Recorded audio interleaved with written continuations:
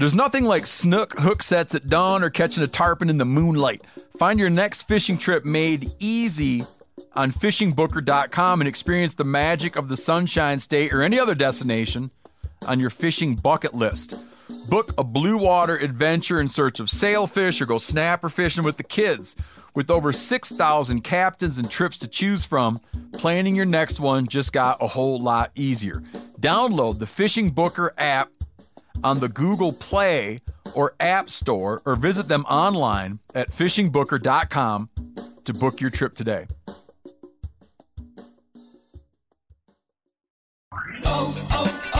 O'Reilly. You need parts? O'Reilly Auto Parts has parts.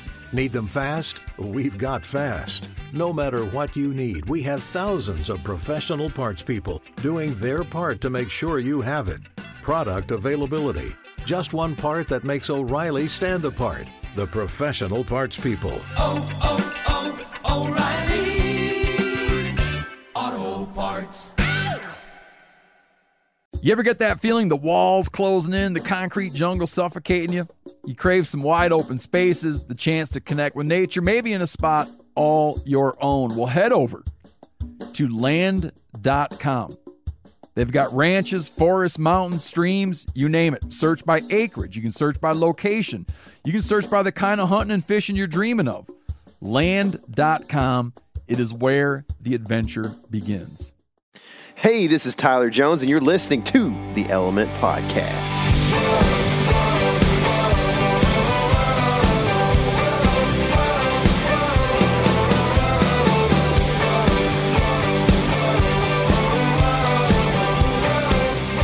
What's happening, all my woods people? It's getting late, KC, for us early blue collar working men. We are chilling. We're not in the mouse house technically right now. Are we technically not? That's good. No, we're outside of the mouse house, just barely. We're in your casa, and we just ate a pretty fine dinner. It's pretty good. Yeah. So I haven't told you this yet, but that's actually the 2016 elk that we ate tonight. Okay. So Yeah. yeah, it was pretty good. Looked fine. I went and got my cooler to put all my elk meat in, and when I had put elk in there the first time, I layered it in black trash bags, and there was a whole nother layer underneath that I had no idea. So it's freezer aged. Wow. Elk meat, and it's all the good stuff. Yeah, it's all good. Tenderloin, all backstrap. Yeah, that's good. Yeah, it's kind of crazy. Not a bad find, but dude. I need to finish that off before we start on the new stuff, which is fine because we split that with my parents. So yeah, I only have half an elk right now. So with what you found, you probably last like 3/4 of a year or something. Probably. I had there's 20 pounds of meat probably from the other elk. That's pretty cool, dude. I know. I'm running pretty low on deer right now. Are you? But I think my dad has a little bit of mine. But yeah. I'm planning on slocking a few this year, so hopefully if I can get that done, I won't have to worry about asking my dad for any anyway. Yeah. So. Yeah. Yep. When are you going to slock your first one, man? Well, I'm trying to do that in October. Yeah? Yeah. One of us is. One of us Probably is. going to be you. You think? Yeah, I have a feeling. Why? I just think that you're due a Texas deer. Oh, yeah? Yeah. Well, Texas I got some bull. plans, but, we had a tough opening day, and we've got a similar wind every day for the next 10 days of our weather report right now. So, and it's not a good win for either of us, at least on our permissions properties. Right. I don't know. What we're going to do is we're going to figure out how to hunt in October on this episode because we have the man, Mark DRURY, today as our guest. Actually named a giant deer after the month of October. That's right. So yeah, Bucktober. One day I'm gonna name one Buckvember, and he's gonna be even bigger. Yeah. But until then, I'm gonna be learning from Mark about how to hunt in October, and so I'm excited to have him. But back to what's going on with us in October. We have some bucks coming in the daylight on public right now at a spot that, I think it's a majority daytime movement, and so it's exciting, but if you were to say what is the worst wind you could hunt it on, it pretty much is what we have literally called for the next 10 days. Yeah. And so my other option here is, I mean, obviously I could go hunt other spots on public, and that may not produce at all. I mean, we don't have a whole lot going on right now. But I could go to this private permissions property that I have. Well, the worst wind that you could possibly hunt on in that property is what we have called for the next 10 days. So, like, I don't know what to do. What a coincidence, because my permissions property is the same way. Is it really? Yeah, think about that finger of timber I hunt points directly south. What are we going to have? A south for a long, long time. So you think those deer coming into that finger from the north? Oh, yeah. Yeah. I mean, they're spending some time. Because technically there's timber that runs kind of east and west, right? Or am I not seeing that right? It's more to the east. You know, stuff on the west is pretty broken, and I don't think it's holding a lot of deer. There's some deer around. If we could get So do you think that wind would skirt as they're coming into you? If we get a decent amount of east out of it, I think we'd be all right. Yeah. But most of it's pretty south. Yeah, that it's going to have to be a true southeast or a east-southeast to hunt it. Now, I could hunt it on a straight south and sacrifice some deer.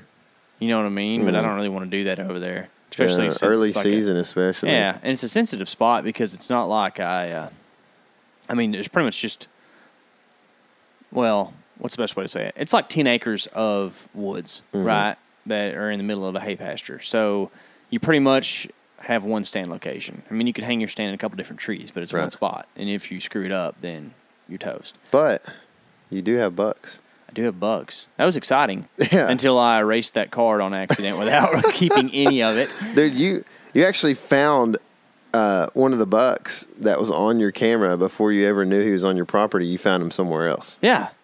Oh, I was thinking about this morning because I drive by this property pretty often, you know, and I drive an area around it. I've seen that deer 3 different times on the hoof.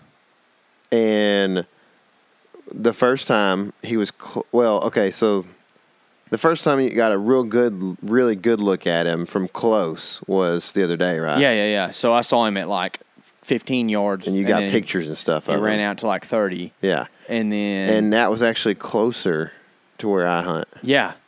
He's a roamer. Like, there's a good chance that you see that deer. Right. In your stand. Yeah. And it's crazy. But when we pulled up your card later that morning from that pool, you had him on there several times. Oh, I can't. He was on there a lot for a little while until the corn ran out. And there wasn't any pigs this time. This is the deer ate it all while I was gone to Colorado. But I got it back out over there now. And I went over there to set it put more out today, but I just didn't have time. I drove by. I was like, I don't really have time. Yeah. But well, we had like a good cold front right before the deer season started. But these first few days of deer season have been pretty warm, pretty muggy. We hunted opening day, didn't have much success, and we'll talk more about that on our live Facebook event that we've got going on here in the next couple of days. It's actually on October 9th, which is next Tuesday. And we're going to do that at 8 p.m. We're going to talk about some public land hunting. What are we going to talk about? So I figured that it would be like a... it's a Q&A event. Yeah, so you ask me a question you want. If you want to ask why KC got orange shoes, then we'll answer it. You know what I mean? So that's fine. It can be anything. Public bucks and bulls, kind of. But that, we would like to talk about public land. What we got going down right now, you know, we're coming off of the Nameless film drop, and then coming off of me having some success in Colorado, which there'll be some footage from that coming out soon. Mm-hmm. But, you know, if you got any questions about, and really probably the questions, of course, we're not going to be great at answering things about outfitters and stuff like that, you know, but like if you want to talk about like the DIY or real dudes hunting stuff, you know, like let's talk about it, because I'm not an expert of much of anything. By trade, I am a handyman, so I'm not good at anything, or I'm not great at anything, but I'm all right at a bunch of stuff, right? So that's kind of how I feel about hunting. You know, like I can talk about it all. You know, so let's just talk about it and we'll have fun with this thing. Yeah, for sure. I'm excited to do it, man. It's going to be a good time, and hopefully we can find a good place where we can actually do that live event. We're going to have some good cell phone service, which we don't always have out here in the country. So. Yeah. So, you know, one thing I would mention, and you're hearing of this for one of the first times you're hearing of this. We are doing one last giveaway through 2018 here. Ooh. This is the last one of the year. Last one? Okay. So you don't get another chance to get any more gear from us before hunting season or during hunting season. And so we're doing a giveaway, and we're giving away another Exodus Trek trail camera. So shut up. Yeah. And so the other one we were supposed to give away has not been claimed yet. Oh. So that bro better get on it. He better listen up and go check out that Facebook Live video that we did of the giveaway and figure out that he's the one who is the rightful owner to that thing. So he better do that quick. Anyway, this is another Exodus Trek trail camera giveaway, and we're doing this in exchange for iTunes reviews. So you go to iTunes, you give us a review. And there are a lot of you that are probably listening right now. They're like, dang, I did my review, earlier this year and I didn't win anything. Well, I'm sure know somebody with an iTunes account that has not given us a review. All you got to do is go in, give us a 5-star review, tell us what you like about the podcast or whatever we do. And you can do it from anybody's profile. And when just make sure you know your code name so that when we call it out on the podcast and say so-and-so won, you can claim the trail camera. So last time we sent Onyx subscription to South Dakota and to West Texas. That's pretty cool. Yeah. Listeners all over the place. That was neat. Yeah. So grab your mama's and your auntie's phones and just sign in and leave us reviews. Hey, the more reviews you get, the better your chances are too. You can leave like 3 or 4. That's right. Yeah, I mean, I would do it for sure. I'd be grabbing everybody's. I just phone. might. I might do it too because we're running those cameras and they're pretty good. Dude, I know for a fact I've got a good buck in my neighborhood right now, and I don't have a camera out, so I need one bad. I'm like, I need a camera, but all mine are on private and public property stretched out across East Texas. So yeah. Anyway, but yeah, so to go do that iTunes review, do that real quick. Just pause this, give us the iTunes review, 5-star iTunes review, and then you can start it back up, and we're going to be talking to Mark DRURY. Is that cool with you? Sounds good. All right.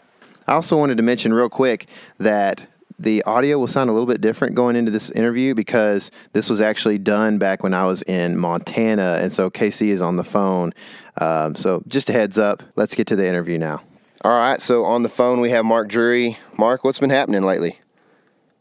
Well, this time of the year, it's go time for us in terms of getting the shows out. And in the spring and fall, we're out, collecting footage and filming the shows. But when you get into the summer, it's all hands on deck trying to get it put together. And, we do 3 different shows that air 3rd and 4th quarter. So starting around June 1, we ship 3 shows a week for 13 straight weeks. So wow, the stress level is high. I can imagine. So what does vacation look like for you then? Well, I am told we're going to Orange Beach this year. So, all right. I'm guessing that's a wife thing. Well, it's a family thing, and I'm not a beach guy, and I don't mean that out of any disrespect for people that are, but I'm not a beach guy. But the whole family's going. There's 64 of us going, so it's going to be fun being around all my siblings, all their children, all the grands and great grands. It's going to be a fantastic time. So. Oh yeah, man, that's a large group. I feel crazy when there's about 10 of us, so I can't even imagine. It'll be fun though. We all enjoy each other's time sure. and conversations and stuff, so it'll be fun. Yeah, man, I'm with you on the beach thing. I told you earlier, I'm up here in Montana right now, and we always try. Being in Texas, I mean, it gets smoking hot down there, and this time of year, it's just like we're over it. We're ready for hunting season.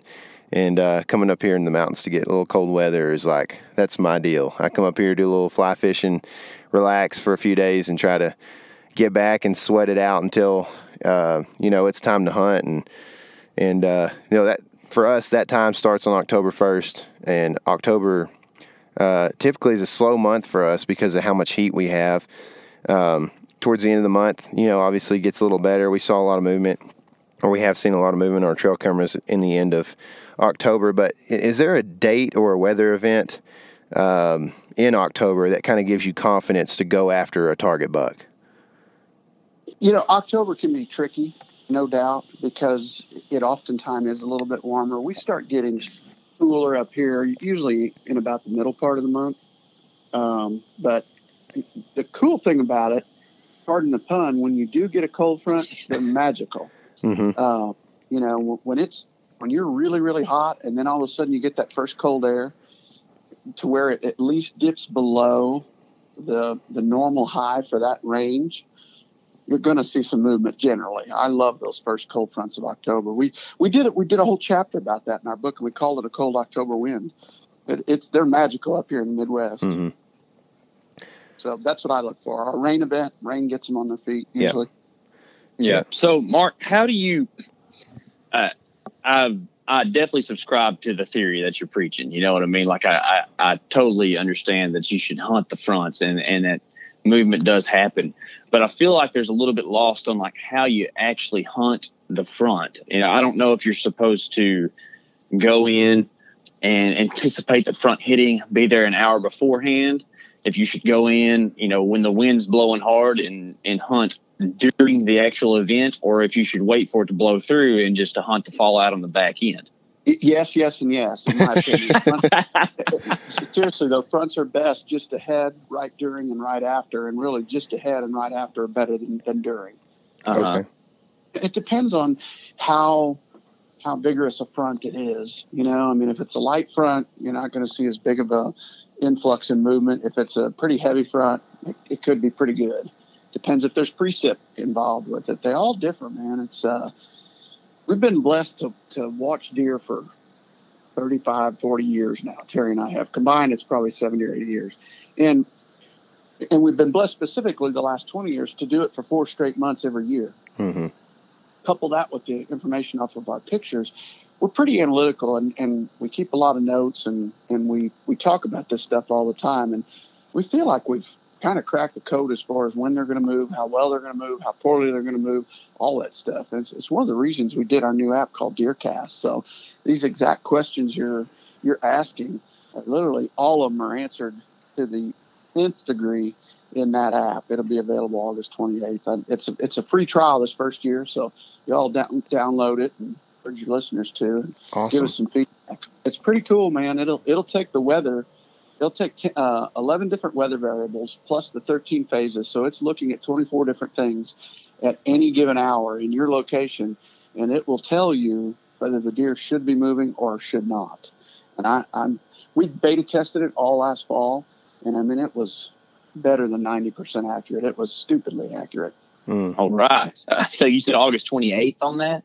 It'll be available for download. Yeah. All right. I'm putting that in my calendar because that sounds pretty awesome. Yeah.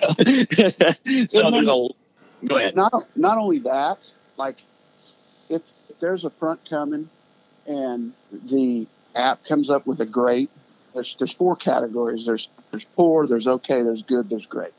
All right. If it comes up with a great, then or whatever it comes up with, you can then scroll down from that prediction and go into 7 to 10 different videos that'll tell you why we think it's going to be great that day. So it's a tremendous teaching tool. So if the app's identifying a certain weather event, then you can go through those videos and hear our thoughts on why that event is a suppressor or an enhancer. So it's just pretty awesome. Wow. Yeah, that sounds awesome.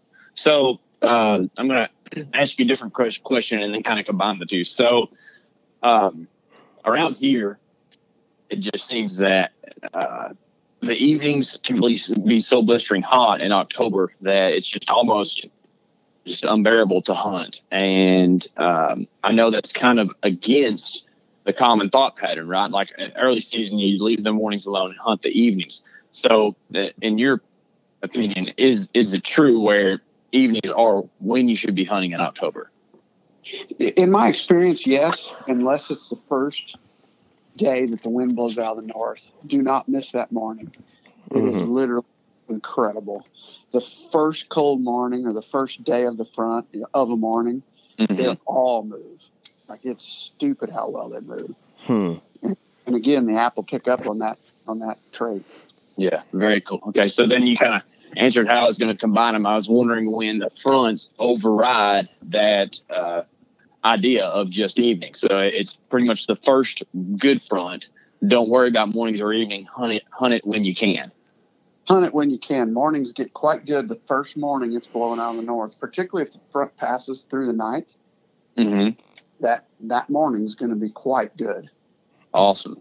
Yeah, we've seen that kind of on our trail cameras as well, where it's something to do with, especially when there's a windy front, it seems that there's new vegetation that gets knocked down, or some of those earliest acorns will fall, and the bucks will really be up on the feed, right after those big fronts like that.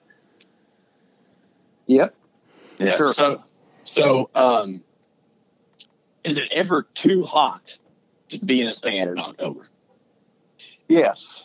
Yes. I always look at the average high for that area. When those temperatures start to approach 10, 15, 20 degrees above average, if there's not some front that's going to influence movement, I find that extreme heat in that range is a suppressor. Okay. Gotcha. And again, like, our app will catch that, and it'll also tell you the average high for the day. And then you can look at it and watch it. It's one of the biggest indicators of deer movement. Well, if we ever get 10 to 15 degrees higher than our October high, I would be very scared, because I'm pretty sure our October averages, especially early October, are going to be low to mid 90s still. So if we're hitting that 105 mark in October, it's a really rough year. Yeah, for us. That kind of heat. They just don't move that well. They might move a little bit, but you better be close to his bed, like 50 yards from his bed. Right. Yeah. No kidding. Or maybe it's just time to go somewhere up like where Tyler's at, right, Tyler? Yeah, that's right. So are you looking at these deer that are moving in October on the cold front? Are they moving? Are they still? They're still very kind of concerned with agriculture, right, or with food source essentially, more than they are actually nosing does around. Or what are you seeing there? Well, I mean, they're instinctual. They're like a dog. If they see a doe, they'll go nose it. It doesn't necessarily mean that doe's in heat, but they'll go nose her, because their horns are hard and their testosterone's starting to rise. But predominantly, yes, it's still a bed to food, food to bed pattern. Yeah. So are there any characteristics that you're looking for in a certain buck, like preseason, say, now in the summer scouting, or even in the early season, that leads you to believe that that buck may not be killable, really? Well, we look for daylight walkers, I mean, if every picture you have of a buck is at night, your odds are not very high that you're going to go see him during daylight. The cameras don't lie. Yeah. We're looking for one that's giving us daylight hope, and that's the buck we generally target. Yeah. So are you, say it's a newer property, or are you first, running your trail cameras, say, on a food source, and then backing off and I mean, because in my opinion, or not in my opinion, but in my experience, I've seen where we have, say, put camera on a food source and had pictures of a deer at night, but then moved back, several hundred yards, and you're starting to get them in daytime. Is that how you guys are usually approaching a new property when you're hanging trail cameras to find those daylight walkers? Sure. I have a tendency to put a lot more cameras out on a new property, because you really get better and better at properties every year that you hunt them, and you'll actually see certain bucks do the same things that other bucks did 6, 7, 8, 10 years previous, They get the same patterns and use the same beds, same food sources, same water, etc. So when I get to a new property, I've got to learn as fast as I can everything about that property. So instead of putting a camera out per 100 acres or 150, I might put a camera out at per 50 or per 40, something like that, and try to find where the daylight activity is, and it depends on the size of the food source, or, the hunting pressure on that property previous, the worst thing for deer in terms of daylight activity is human pressure. So if they're experiencing a lot of human pressure, or if there's a lot of cattle, anything that kind of wigs them out, makes them scared, it's going to subdue them into the night. Mm-hmm. So, I mean, what is your, I guess, preferable setup whenever you're trying to find a daylight walker, but you're also hoping that when you go in to check that trail camera to find that information out, that you don't, lay a lot of scent down and scare the deer, or, I guess have him visually see you? Oh, I will have put it somewhere where he cannot, basically. I never, ever penetrate a bedding area, period. And that's just the way I've always hunted. I'm outskirts all the time, and I just won't go in almost ever. During the rut, I will a little bit, but other than that, I just won't go into what I perceive to be a thicket or a bedroom. Mm-hmm. So, I guess KC kind of alluded to this earlier, but at least in our area of the country, we don't really have ag right there where we're at. It's mostly, we don't have any kind of a food source of ag. It's more like coastal Bermuda, hay type of stuff for cattle. In an area where, I guess in any area, but also, like an area like this, it's tough for us to find bedding sometimes and understand where the bedding is habitually, and not just, one day kind of one-off thing. So how are you pinpointing bedding when you go to hang these trail cameras? Well, just based on experience, if I look at the place, and typically the thicker the cover, the greater the likelihood that there's a bed there. That, it just comes from observation. Sometimes the trail camera will tell you part of the story, but it won't tell you everything that you'll learn with your eyes. Sometimes it takes sitting there and scouting that property morning and night, several days, maybe weeks, to figure out where they're coming from and where they're going. And if it's cover that's kind of random throughout the property, sometimes beds are hard to discover. I certainly look for north faces during the early part of the season, or north facing structure. And then as you go in and start to get a little colder, I see a lot of south and east bedding. Are you seeing where deer on a property will shift their bedding oftentimes throughout the season? I mean, I know there's like summer patterns and more of a winter pattern, but are you seeing, because in some cases I feel like some of the deer we target here, just especially on some of the river bottom country here in East Texas, you kind of see like a deer will show up here for 3 days and then it'll show up there for 3 days. And it's kind of like you feel like that this deer is not bedding in the same place, every night. Oh, for sure. They won't habitually bed in the exact same place. They'll have a multitude of different beds because they've got a home range that they move around in. But I do see seasonal bedding differences in the terms of the later in the year it gets, when the foliage drops, you can bet they're going to the thickest cover.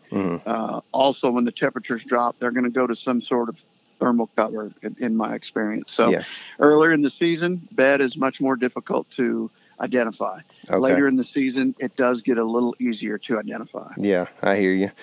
KC, what are you thinking, man? Well, I'm kind of wondering, we hear a lot about thermal cover, especially from the northern states.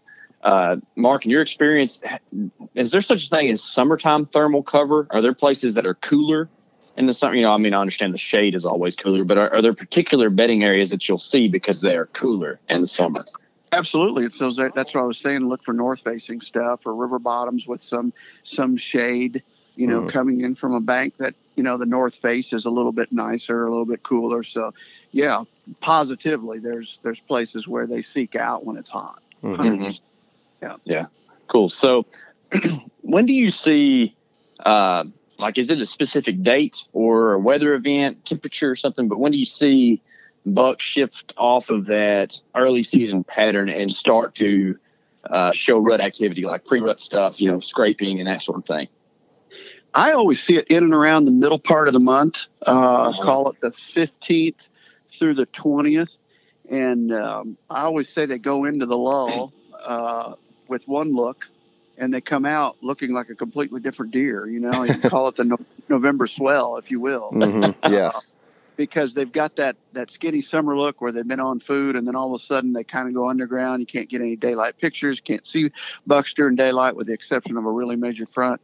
And then all of a sudden they come out, and I mean, they look like an NFL linebacker, you know. So that's when, you know, and you should really precede your camera setups prior to getting to the lull over to known scrapes. So I have a tendency to scout a lot in, you know, February and March, and I'll mark out either with a, you know, I'll drop a pin, or I'll actually circle the tree or put a ribbon on it or something like that. You know, if it's a major scrape, I want my camera there before they start hitting it hard mid-October. Mm-hmm. Sure. Is that a scrape that you have engineered yourself, or is that one that you've found? More often than not, it's one I found. Yeah. Okay. Yep. Are you doing anything to promote the startup of scrapes, like creating leaking branches or, you know, raking out spots or anything like that? I don't rake out spots, but I do plant a lot of tree coys or scrape trees in my fields. You know, I'll just go put a T-post in the ground and then strap a tree to it that's got a good scraping limb. And we have great success with that technique. And if you really want to make it good, put 3 or 4 of them out there so that they see that group of trees, and they'll come over and just rip the living tar out of them. That's cool. That's awesome. They break them up every year. I guess you could put one at 20, one at 25, one at 30, and it would just be like a range.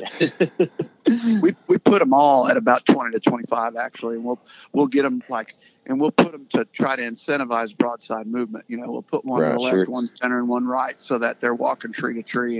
And we also angle the limb so that they would be broadside to slightly quartering away.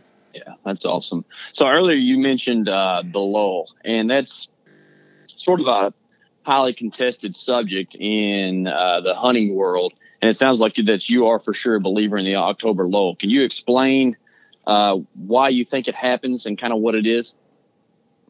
Well, there's a period in mid-October that they just don't walk during daylight. And I kind of alluded to it in the fact that their attention turns from feed to their testosterone spikes. All right. And they just go underground, and they're raking, and they're staying pretty close to their bedroom, but they're getting more and more frustrated. And then all of a sudden the testosterone really gets high, and they start covering ground looking for those first available does. So I'm 100% a believer in the lull. The thing that will have some people saying, well, there's no lull. I killed a deer October the 16th. Well, what was the weather that day? That day? You know, was it a cold front? Did that get him up on his feet? Because those cold October winds that we talked about earlier will get them on their feet moving, but it's not nearly as consistent as the movement in early October or late October. It takes a special weather event often to get one going.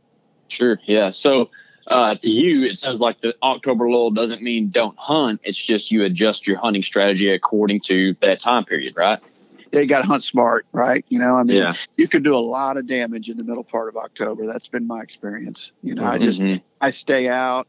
I'm getting sets ready, tweaking some stuff, moving cameras, waiting on a front. When I get a front, I'll hunt it hard, and then I'll back up a little bit and just wait for the good stuff that's coming. That's the way I look at it. Sure. And is it kind of coincide? Like, does the lull coincide with when bucks will split from their bachelor groups to kind of run into more solo style life? Is that kind of what kicks off the lull? They will do that, no doubt.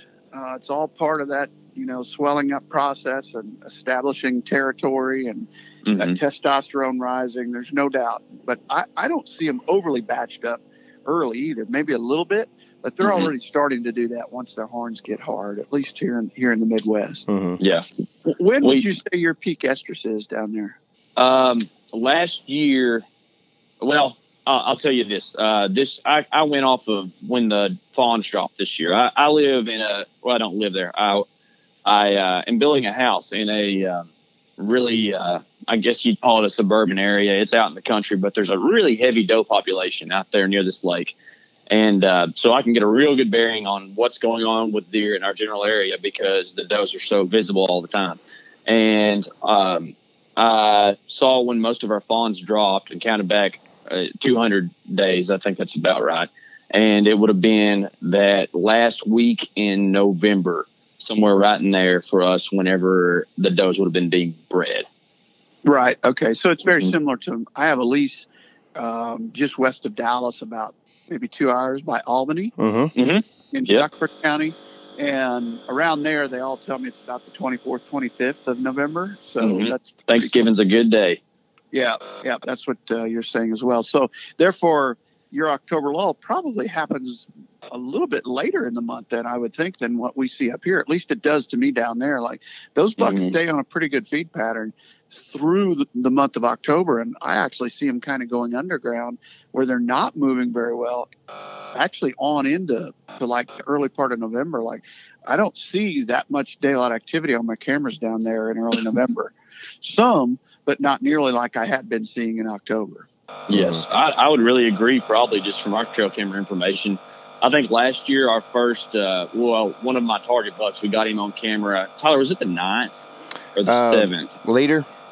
Yes. Was on the 7th, I believe. The 7th. Yep. And that was really the first rut activity we got. That actually was a really cool trail camera series. We had it set on burst and watched him follow a doe. And it was on one of those cold front mornings, November 7th. I'm pretty sure last year it stayed really warm up until about that time. Yeah. And it was one of those really cool damp mornings, and he kind of came right through our shooting lane, and we weren't there. It was pretty awesome and terrible at the same time. But yeah, I think you're exactly right. Before that, we didn't have hardly any daytime moving on trail cameras at all. A few nighttime pictures here and there, and a little bit of scrape hitting, but not much. And then right there, probably around mid-November is when the scrapes really started opening up, and we started seeing quite a few more bucks. Exactly. So I mentioned that app earlier. The app picks that stuff up as well. You can go in and the app comes preset of a November 14th peak estrus, but you have the ability to change that peak estrus to your area. It will then take the phases and slide them for you and tell you what. Oh, that's cool. That's pretty cool. It's a smart app. Is there any interactive side of it to where people can report or, kind of show activity? That way you get a much more regional feel for it or whatever? Or is it kind of got to just be something you adjust on your own? It would be something that you would adjust on your own. It's something we've talked about, but it's a very expensive proposition from the design. I could see that. I could see it coming. But we would like to show heat maps and everything else in terms of where we all learning together. That's that's the ultimate goal. But in the short term, the app will tell you what you're supposed to know. But in reality, if you're using common sense and looking at what the app's telling you, you can make your own adjustments in all reality. Just all you'd have to do is either go, okay, this app is a touch optimistic for me, or it's a touch pessimistic for me. And then it will remain consistent. I will tell you that because the algorithm's set. So you just have to recognize whether it's a touch optimistic or a touch pessimistic. Yeah, that's awesome, man. I can't wait for that. So, we're talking October here, and I know that you put an emphasis on that month often. So would you say a person is doing themselves the best amount of justice to focus on trying to get a deer killed pre-lull or post-lull in October? Pre. And why? I mean, it's both. Pre, you can find them. I mean, if he's showing up daylight on your cameras prior to the lull, he's bedding right there. I mean, and they generally don't move a whole heck of a lot. If you can find a daylight walker, they're very killable, in my opinion. The post part of that question, after the lull, then you start to increase your odds because they're moving around a little bit more, but it's much harder to target a specific deer. But your live will be sitting there, and all of a sudden a deer you don't even have pictures of walks in your life. I mean, it's that time of the year where home ranges start to expand rapidly. Sure. So, when can we start using some of those more aggressive strategies like rattling and grunting and stuff like that in October? Is it right after the lull there? Yeah, right after is better than pre, for sure. Yeah. The more I hunt, the less I rattle and call. But I still do, but when I do, I have much greater success now than I ever had because I'm I'm very particular about when I'll do it. If that buck isn't in the exact right mood, almost dead straight upwind of me, I almost won't call to him. And I seldom, if ever, call blind. I will do it down on our Texas lease because it's so vast and I can get myself in a good position for my downwind side. But in the Midwest, I don't call very often. But when I do call, I have great success. So pick your times right to call. Mm-hmm. So I kind of had a question on the calling thing. You know, we hear a lot about, and I do quite a bit of it, you know, in certain scenarios with rattling and then grunting. But I'm also an elk hunter. And, you know, a big thing for elk hunting is actually scraping. You know, when you're calling bulls, you go over and just wear out this little spruce tree or an aspen with a stick, right? Is that sound or that action, would that ever work on whitetails that you've seen where they're attracted to that? Sure. Yeah, absolutely. I killed the biggest deer in my life because another deer was doing that. Really? Danger a couple years ago. There's a buck that I call Danger's Calling because he was a 3-year-old.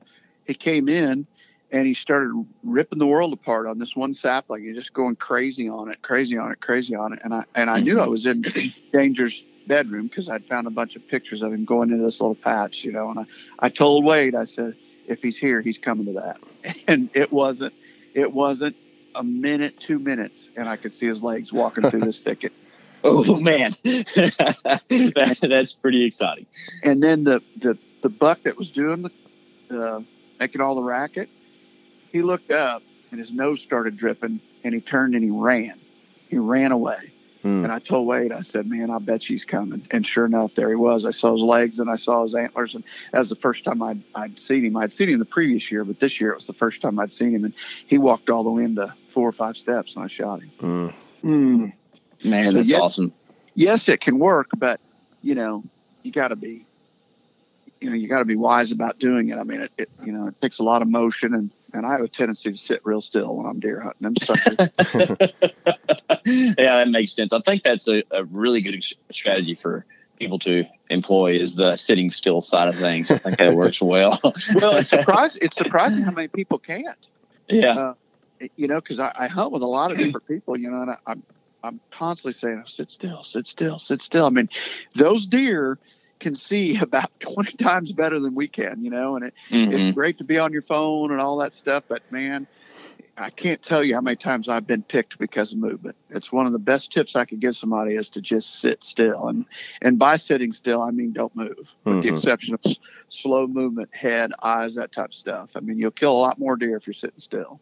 Yeah. I think that's something that I can, learn from. I have a tendency to hang stands really high in the tree so I can get away with stuff, and it kind of limits some places where I can hang. So, and Tyler's hunted with me the last few seasons, and he sometimes can't believe how much I move in the stand, and it's because I feel so comfortable up there. But as the season progresses, you know, you really, as the leaves fall, you know, here we might have leaves till, you know, mid-December, but you know, once those leaves fall, you really have to watch that and have to, you know, maintain being still, and it gets tough sometimes, especially when you're not seeing a ton. So that's why we're talking to you, so we can see more deer.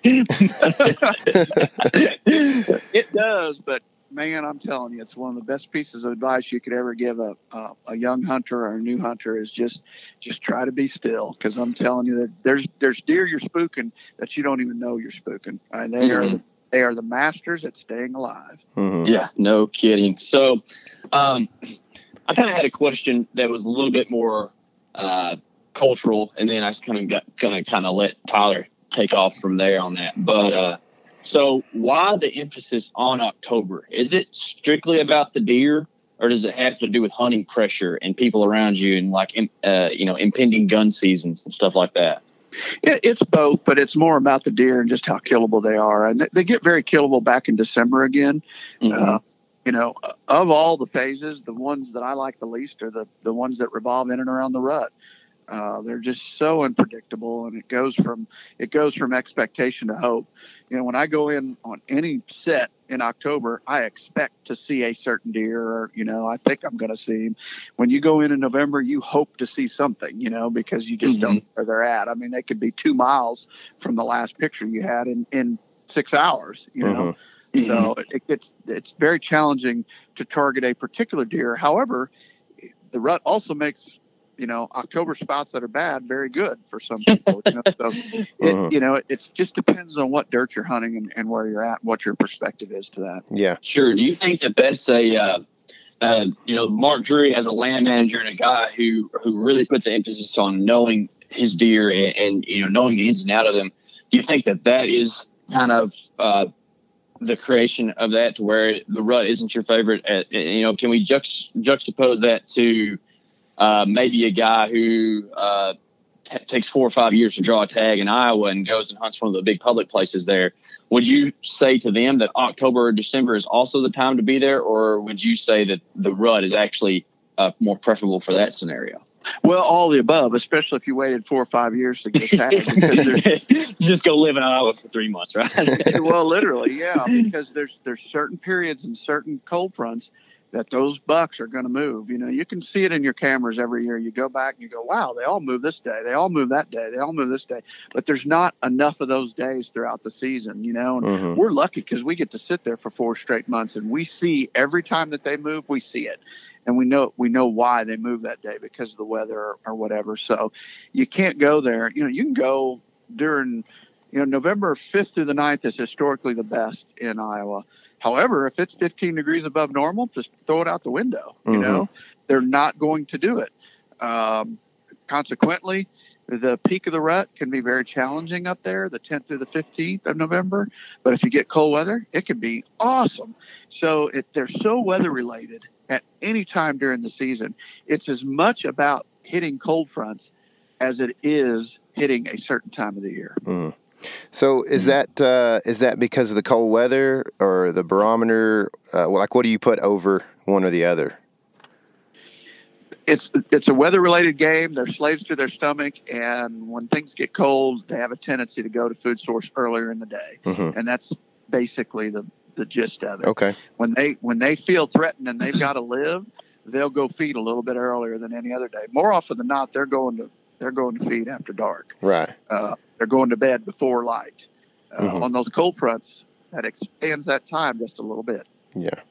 So you were kind of hinting at this earlier, and I've heard you discuss this before, but can you talk about annual patterns within deer herd? In terms of like what food source? Well, no, more like movement patterns and say, you know, a deer. So we had a deer show up, like we said earlier, on November 7th. You know, are you talking about home ranges switching? Well, I'm talking about, I've heard you talk about how you can expect a deer to within a couple of days of last year be in a certain area. Really, that's home range type discussion. So, you know, you're liable to have a buck all summer and then lose him, and then him not show back up till the following year or possibly December because their home ranges switch. But one thing I have seen is they are historically very patternable. And I often look at last year's pictures, not often, but I almost always look at last year's pictures to kill this year's deer. I look at this year's pictures, but only if I'm trying to match up what they were doing the previous year. Because more often than not, when you get a picture, you know, of a daylight walker, you think about it, you're late, you know, you're not there. You have to be the camera the day that he's daylight. And I have a decent amount of success looking at last year's pictures and going, all right, he was daylight in and around this area, this range, and then go in there and kill that deer. So is that like a 3-day window, a 5-day window, or, you know, what does that look like for a guy who may not have time to sit there for 4 months? You never know. I mean, it might be an hour window. You just never know. Every deer's different. I've seen deer that literally didn't leave 80 acres. And I've seen other deer that ran 3 miles a day. You know, I mean, it's crazy how they differ in their demeanor. And if you could look at a litter of pups and watch them all grow up. They'll all have different personalities. You know, one of them's a runner and the other one's lazy and lays around, doesn't move, you know. And I think deer are very similar to that. Some of them are aggressive and they'll break every horn on their body, you know, and then the next one you see doesn't have a scratch on his coat. Every time's perfect. He comes walking in very meekly. He leaves at the sight of any other mature deer. I mean, it's amazing how they differ. So you gotta kind of interpret what their personality is and hunt accordingly. Right. So, being a very popular hunter, being a guy who has killed a lot of big deer publicly, have you seen increased hunting pressure surrounding properties that you manage? And are there any special tactics or tricks that you would employ when dealing with nosy neighbors? Mid-November is like Disney World around my farm. I can imagine.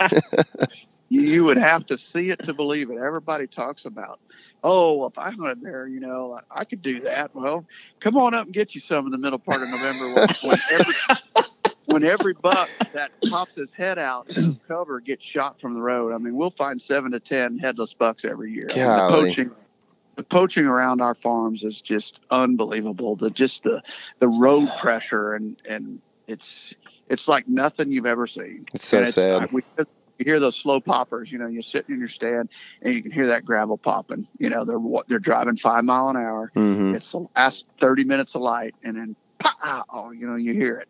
It's nonstop. Yeah. So are you? I mean, I guess are you discussing that with game wardens? I mean, do they know that that's going on, and are they doing anything about it, or how do you prevent that? They tried their hardest, you know, but you know, when a guy's covering 2 counties, how can he? You know, he can't just go walk my farm. You know, he's got calls that are coming in, and it's happening all over in Iowa, man. There's so many big bucks that people come in and they try to kill them. Yeah. You know? Are you ever running trail cameras to try to catch the road hunters like in certain spots?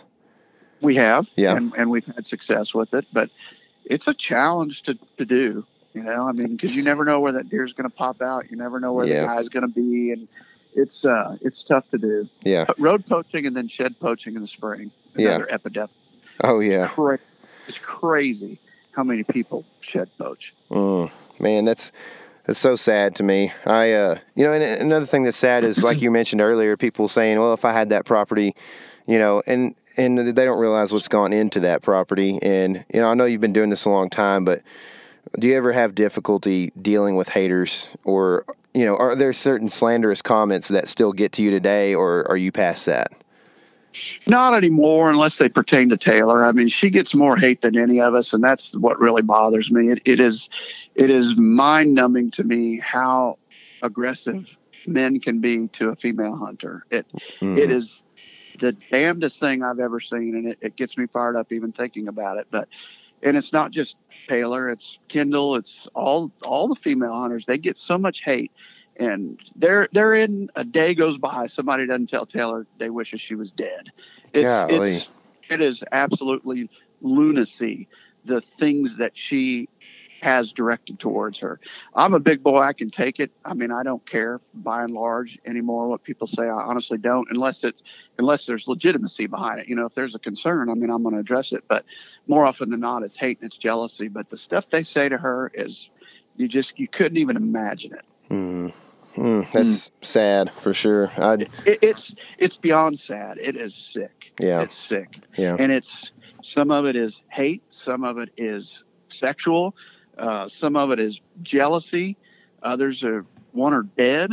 I mean, you'd have to read them to believe it. Yeah. So I mean, as hunting media, is there a way to curb that in the future? I mean, how do we address that? How do we talk about that? Find them and kill them. You know, everybody's a keyboard warrior, right? Know, and you know, a lot of them are behind aliases. You don't even know who they are, you know. But if it's somebody we know who they are, we try to turn them in. But it's tough to defend. You know, it's about like that road poaching, and it's indefensible. So that's why it's happening. Right. So on the other end of the spectrum, who would you say is your hunting hero and why? Well, for sure, Terry. You know, I mean, I've watched him my entire life. But I would say collectively, if you asked us both that question, we would look outside and, you know, the people that I learned from or that I idolized growing up, Roger Rothar, Barry and Gene Winsel. Learned a lot from guys like Dan Perez, David Westmoreland. They were killing giant deer back when I first started. And two of the best deer hunters I know here in the Midwest. I don't know if you know them or not. But I read everything that Gene Winsel wrote. I watched every video that the Winsel brothers did. And I also read every word that Roger Rothar wrote. And those guys were way ahead of their time. Yeah. Way ahead of their time. So you're a big reader? I was then. I'm not anymore. Okay. Too much trail camera information to study, right? No doubt. Yeah, we have a lot. So that's your reading, really, in reality. You're looking at the picture and looking at all the dates and times and trying to put a pattern to it. Yeah. It's I have 80 cameras, but this year it'll be right at 90, 92, Wow. 94. And I'll look at 1.5 million to 2 million pictures a year. Oh my gosh. Gracious. I don't see how there's time in the day for it. It's time in the night, honestly. Okay. Yeah, because we hunt all day. So I'll lay there, and I can't tell you how many times I've been laying flat on my back, and my computer has come back and smacked me straight in the face because I fell asleep looking at a card. Yeah. You know, and it happens all the time. Yeah, it's like that college studying, cliche clip where you see somebody would fall asleep with a book on their face, Yeah, well, those computers hurt. They're probably not nearly as comfortable as a book hitting you. So what's coming up for DRURY Team throughout the end of the year here? Well, I mean, we just launched our new show, Critical Mass. 13 is in its 5th season. Bo Madness, I think, is in its 10th or 11th season. They're all out there, and we've had one airing thus far. The second airing will be next week. And, then it's into our annual meeting, and then we kick off the fall. This year I'm going to Utah for a mule deer hunt with I guess it'd be my soon-to-be son-in-law, because Taylor's engaged to get married in March of next year, but I'm going to go hunting with Austin. He's a guide out there in Utah. So Awesome. I was just there actually in Utah. We were east of the Salt Lake area. I don't know if that's anywhere close to where you're going to be, but I'll just be north of it a little bit, maybe an hour and a half up at the Wild Country Adventures, a very beautiful place, 250,000 acres. And my future son-in-law actually guides there. Cool, man. That's awesome. I'll tell you this. I've spent pretty much this entire year up until this point trying to line up an interview with you, and I think it proves that you're a busy man. Not to mention the fact that you're falling asleep with a computer hitting you in the face every once in a while. I have to say thank you so much for your time, and I appreciate this. I know also tell Matt thanks, and we'll tell him as well. But he spent a lot of time surfing through our email chain trying to make sure that we can line this up. So thanks for your time, man. We really appreciate it, Mark.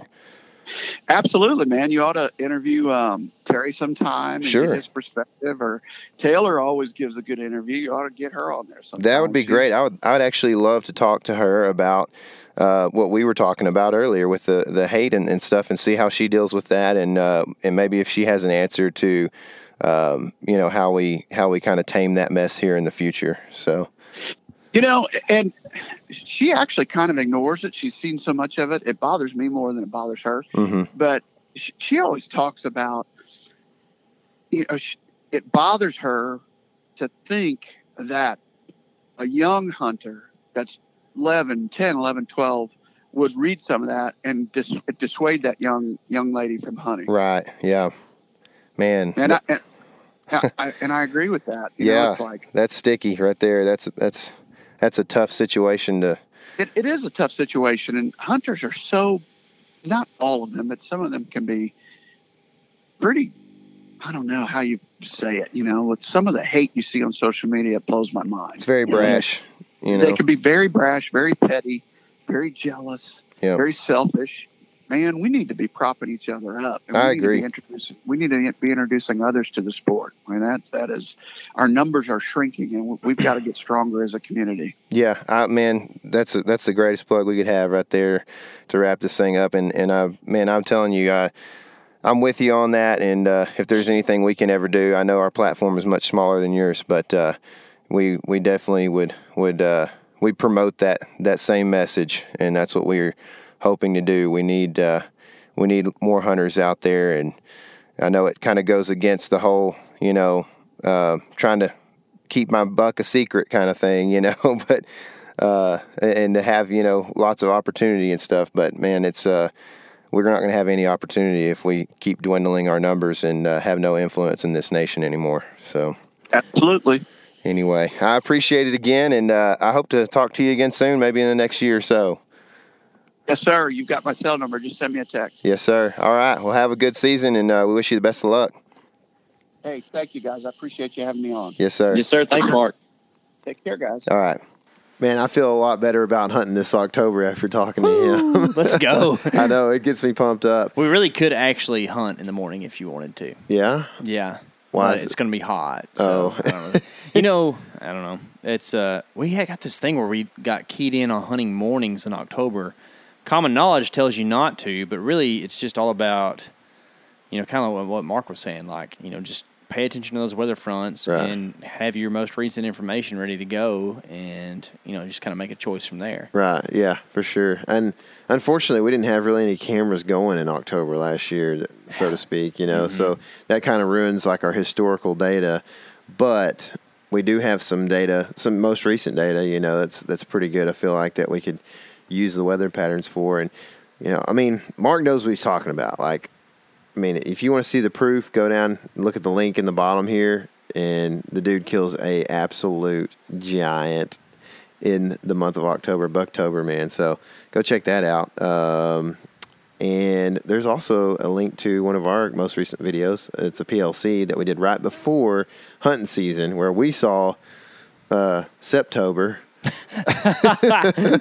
Or however you want to say it, Buck Timber. Sorry, Buck Timber is how it'd be.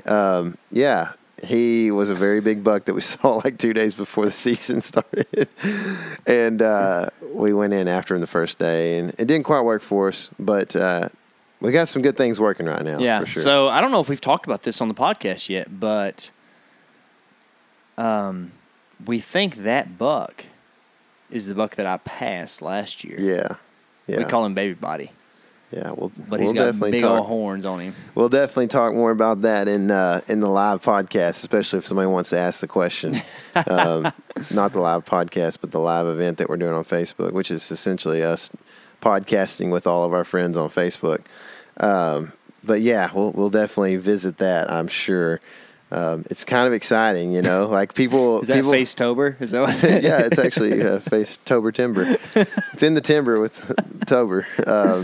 Anyway, yeah, I'm really excited about that because it's just a unique opportunity that we don't normally get the opportunity to do very often. Because, if you're not working late, I'm at a soccer game or whatever, shuffling kids around. It's just we have busy lives, man. We don't, we're not doing this full time. I'm hoping that Trunk or Treat at church does not fall on the biggest cold front that we've seen in our lifetimes, like it did last year. Yeah. That was a series of unfortunate events. I had a place that I was keeping an eye on public that we had not like a big buck really, but like a buck that I would have shot, 3-year-old, 8-point, short G3s, whatever. But I would have shot him, and on that cold front that morning, he showed up at 10:30, like a.m., just middle of the wide open day, just looking around, So I don't know. The first cold front I get a chance to hunt, I'm gonna be all over it this year. So I'm just waiting on it. It happened right before the season, actually. So yeah, for we real. didn't get a chance. Yeah, but we drove around that day, and there were deer going everywhere all day long. That was fun. Yeah. If you haven't listened to the Big Buck Breakdown that we just did with Eric Barber, you probably, if you have been listening, you probably remember him from some of the previous podcasts. We've done a Big Buck Breakdown with Eric already from last year. So the dude's he's a cold killer. And we actually got a lot of good information out of him. I think it was episode 18, but I can't quite remember if that's it for sure. But we talked about hunting bucks in the big timber. I think it's called Timber Tactics. Check that out. Eric's one of my favorite guys that we've got the chance to hang out with. Nice dude. And, he's just one of those dudes that's young but knows what he's doing, just always on deer. So we did a Big Buck Breakdown with him a couple days ago, and go check that out. He has a really cool story. Anything else? That's all I know, man. Be ready for the 9th. Yeah. I'm then, pumped. Me too, man. Go ahead. If you want to send questions in, go ahead and do it. Or you can just comment the day of. Yeah. But feel free to send us messages on Facebook, Instagram, email, through our website, whatever. So anyway, man, I hope your guys' seasons are going well. I hope everything is panning out for you. And just remember, this is your element. Living it.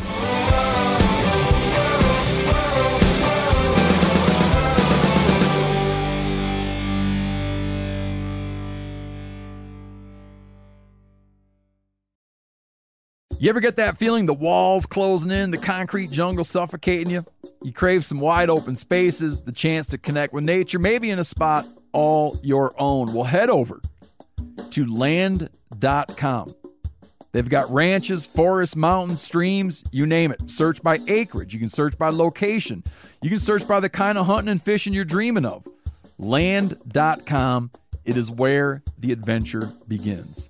Market House has the cleanest, leanest, juiciest meat and seafood shipped to your home overnight.